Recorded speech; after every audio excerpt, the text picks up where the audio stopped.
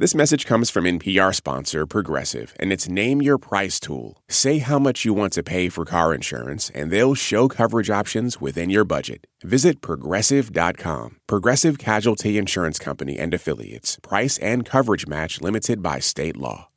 I'm Dr. Mara Gordon, and this is NPR's Life Kit. I'm a family physician, and this fall, all my patients are asking me about vaccines. They want to understand what they're hearing in the news about a COVID-19 vaccine. They've got questions about the flu shot.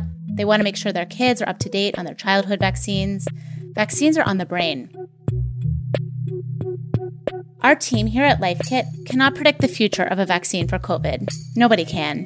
But we don't want you to forget about all of your regular shots. They could save your life. Yeah, I think vaccines are one of the great achievements of mankind. And everybody, the World Health Organization and other experts have said that it's one of the few things that has really helped to decrease morbidity in the world. That's Dr. Melissa Martinez. She's going to answer the most common questions about routine immunizations. Those are the regular vaccines that help keep you and your kids safe. This episode, Vaccines 101.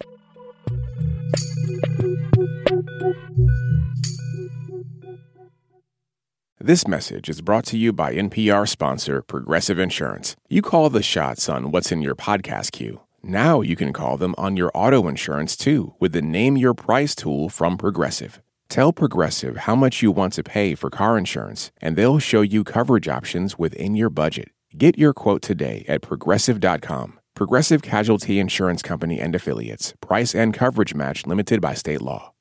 Support for NPR and the following message come from our sponsor, Whole Foods Market. Host a celebratory brunch for less with 365 by Whole Foods Market, featuring wallet-happy finds like cold smoked Atlantic salmon, mini quiches, organic everything bagels, and more. Plus, visit the floral department and jazz up your table with a beautiful bouquet of big, bright, sourced-for-good flowers. When the brunch has to be perfect and delicious, go to your local Whole Foods Market. Support for NPR and the following message come from the Wallace Foundation, working to develop and share practices that can improve learning and enrichment for young people and the vitality of the arts for everyone. Ideas and information at wallacefoundation.org. Dr. Melissa Martinez is a family physician and a professor at the University of New Mexico. I did some advanced study on immunization with the American Academy of Family Physicians, and I serve on the National Vaccine Advisory Committee, where I'm a co-chair on the subcommittee on vaccine equity. Dr. Martinez loves vaccines. But when she was a young mother, she was a skeptic. But I looked at the evidence, I looked at the science behind vaccines, and I realized that by getting my children vaccinated, I was protecting them, but I was also protecting all the other children in their community that they were around, and that their chances of getting ill was really, from the vaccine, was really pretty slim, whereas their chances of getting ill from some of these diseases that we protect against is high. What I tell people, what I tell parents and other people is that we're all just trying to do the right thing, right? We want to do the right thing for our patients. We want to do the right thing for ourselves. So if we can protect against those diseases, let's do it. Vaccines are a gift not only to us, but to future generations. Let's start with some basics. How were vaccines discovered, and how do they work?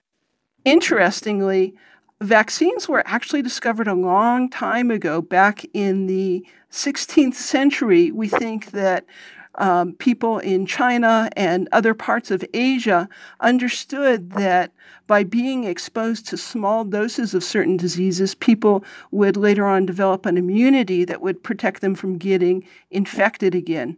So vaccines work like this.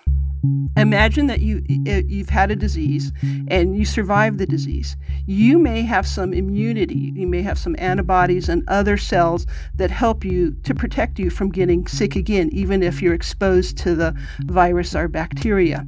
So vaccines mimic that initial disease without getting you sick. Usually what they inject in a vaccine is a little part of a virus or a bacteria, or a killed virus or bacteria, or one that's been very very, very weakened. And that makes the body mount an immune response to generate antibodies and other protective cells so that the next time you're exposed to the real virus, you don't get sick. So your body's kind of prepared to fight it off. That's exactly right.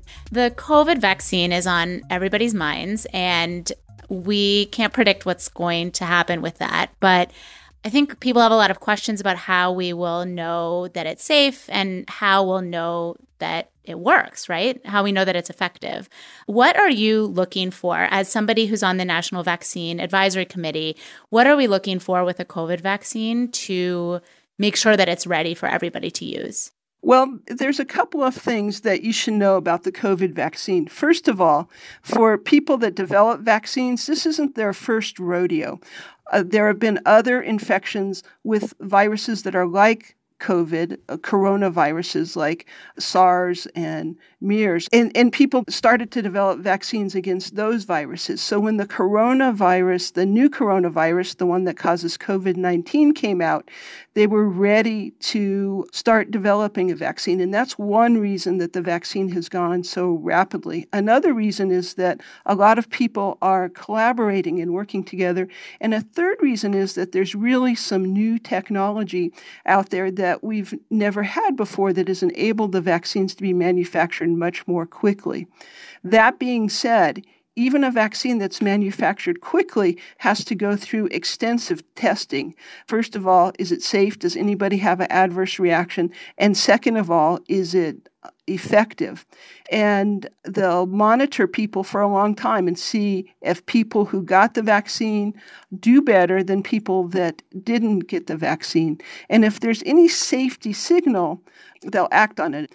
In addition to that, every vaccine that's approved has to be approved by the FDA, not only in terms of how the vaccine is made, but what additives are put into it and how it's manufactured.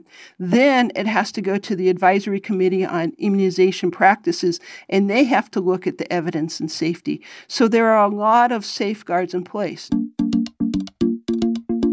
Thank you. That's super helpful. And so everybody's thinking about the COVID vaccine, but people should also still be getting their routine immunizations, all those normal shots that we get every year, that kids get, that older people get. Should we be making any changes to how we think about getting our routine shots in the context of the COVID-19 pandemic? Great question. And it's incredibly worrisome that people are not getting their routine vaccines, especially children.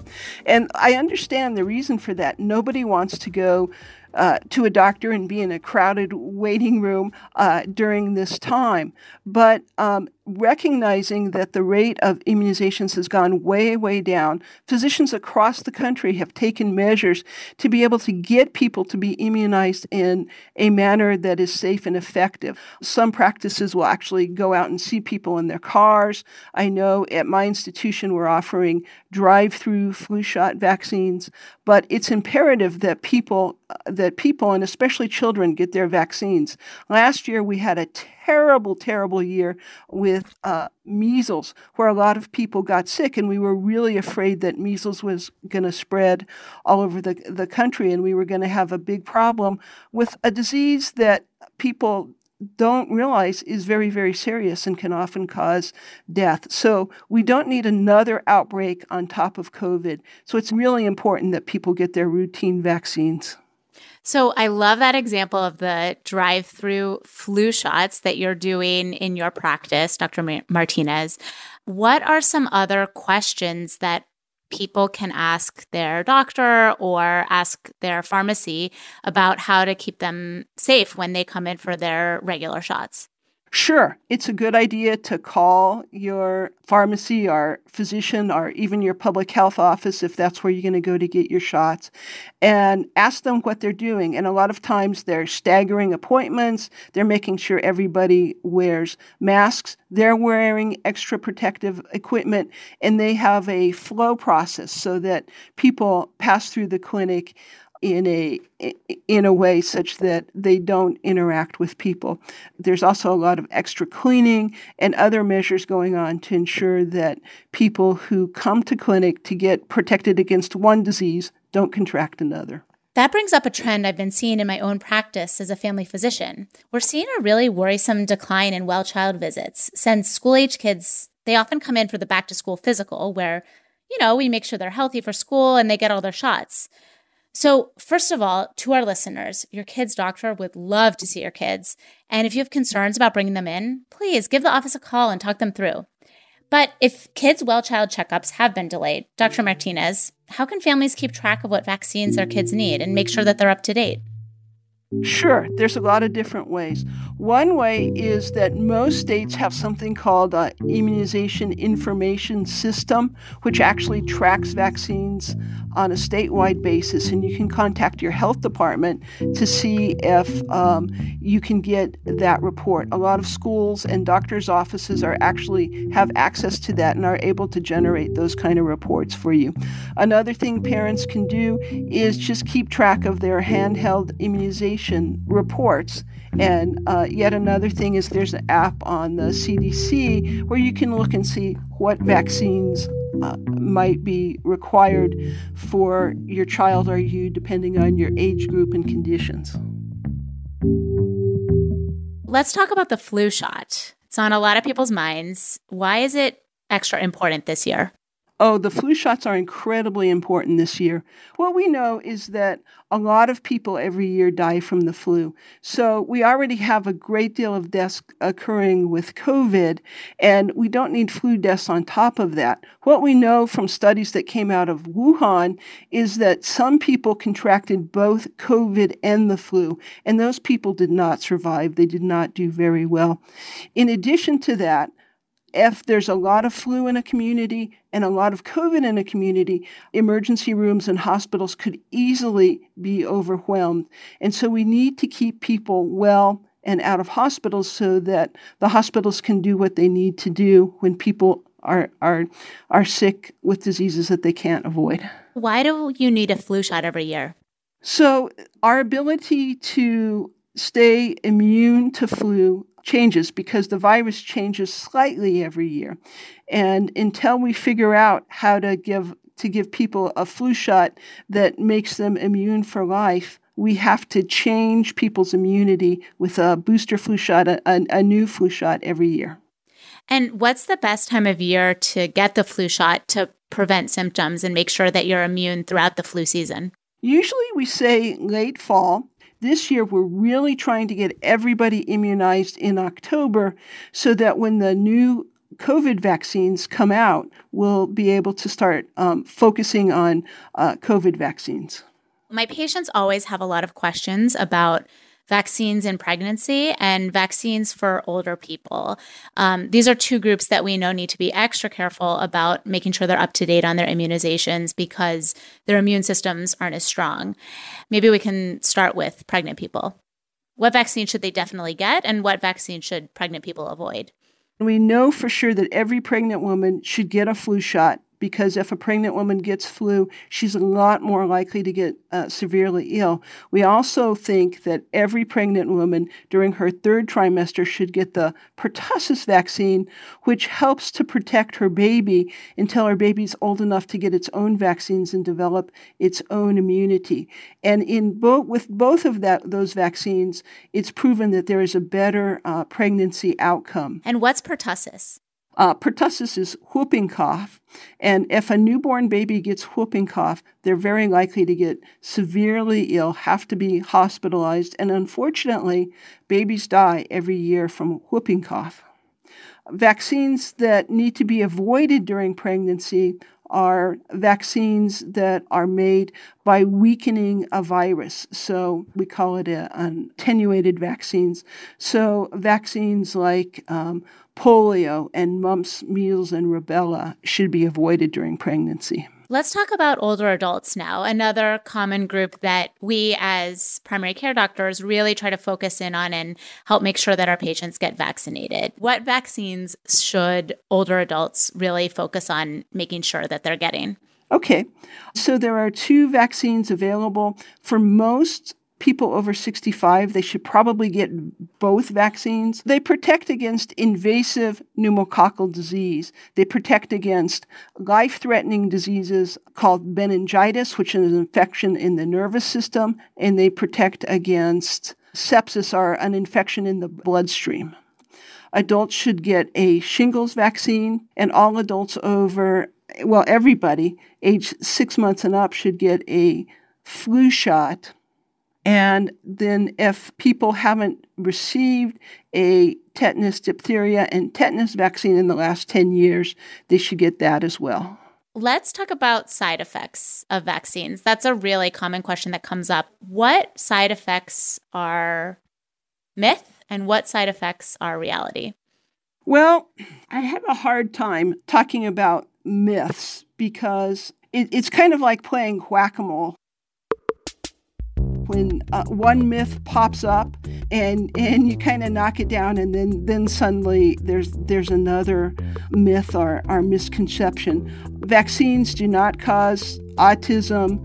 Vaccines do not cause brain damage or other problems. In terms of side effects, almost all vaccines cause a little bit of a problem because people who get the vaccines, their body is responding, their immune system is acting up. So people who get the vaccines are likely to get a sore arm, they're likely to get a little bit, maybe a low-grade fever, maybe feel achy for a day or so, but these are pretty minimal. There are very, very rare serious adverse effects with vaccines, but these are incredibly rare. And in medicine, we look at the statistics. And when we see that a lot of people do really, really well with the vaccine and that the vaccine prevents diseases that could cause them problems, and very, very few people have adverse events, then we tend to recommend those vaccines.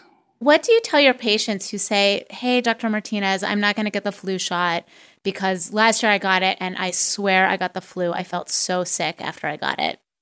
I get that. I hear that all the time. And I think the flu shot can make some people feel really, really cruddy. And I understand that. But getting the flu would make people feel so much worse. I think people can take some ibuprofen and get through the not feeling so good with the flu shot and still be protected. Are there people for whom their immunity might have waned from their childhood vaccines, and how would they know? Absolutely. And we see that a lot. And we don't always routinely check to see. I know healthcare workers, when they start working in the healthcare field, we check them for mumps, measles, and rubella antibodies to see if they're immune. Or if there's an outbreak, we'll check for those kind of the waning of immunity so we can assess antibodies. The antibodies doesn't give us the full story, but it gives us an idea whether or not somebody's immune system might be effective in fighting off the disease. Yeah, thank you. That's helpful. A final question for you. I think about this a lot in my own primary care practice, that it feels like we're in this moment where there's a lot of lack of trust in public health institutions and in medical institutions. So as somebody with a public role in promoting vaccines, how do you think our public health organizations can win back people's trust? I think that trust needs to be developed in a one-on-one setting. I think that practices need to practice culturally effective care by listening to people and staying naturally curious and making sure that you have translators when appropriate and really thinking about people as individuals. I think organizations need to be open and honest about the true side effects and consequences and understanding the risks and benefits. And hopefully, with time, we can rebuild the vaccine infrastructure that has kept us protected for all these years. I hope so.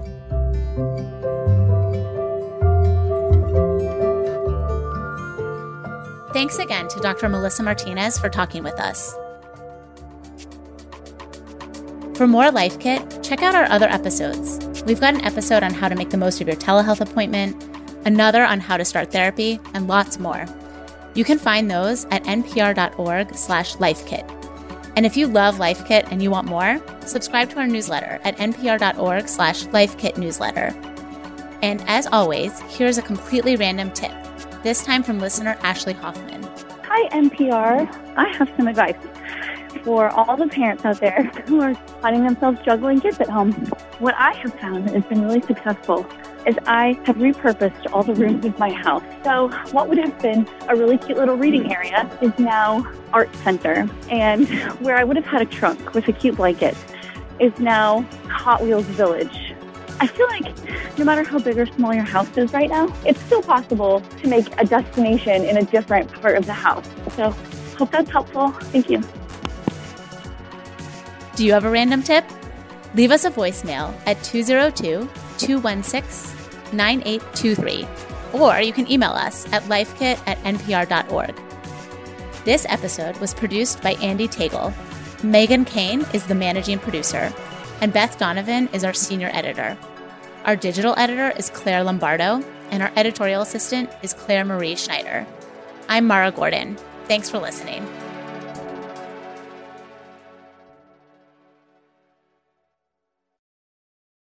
There are these networks of staunchly pro-gun groups on Facebook, and one of them is run by these three brothers, the Dorr brothers. But it turns out they don't just do guns. The Dorr family name has been attached to other causes. Their goal is to eliminate public education and to replace it with Christian schooling.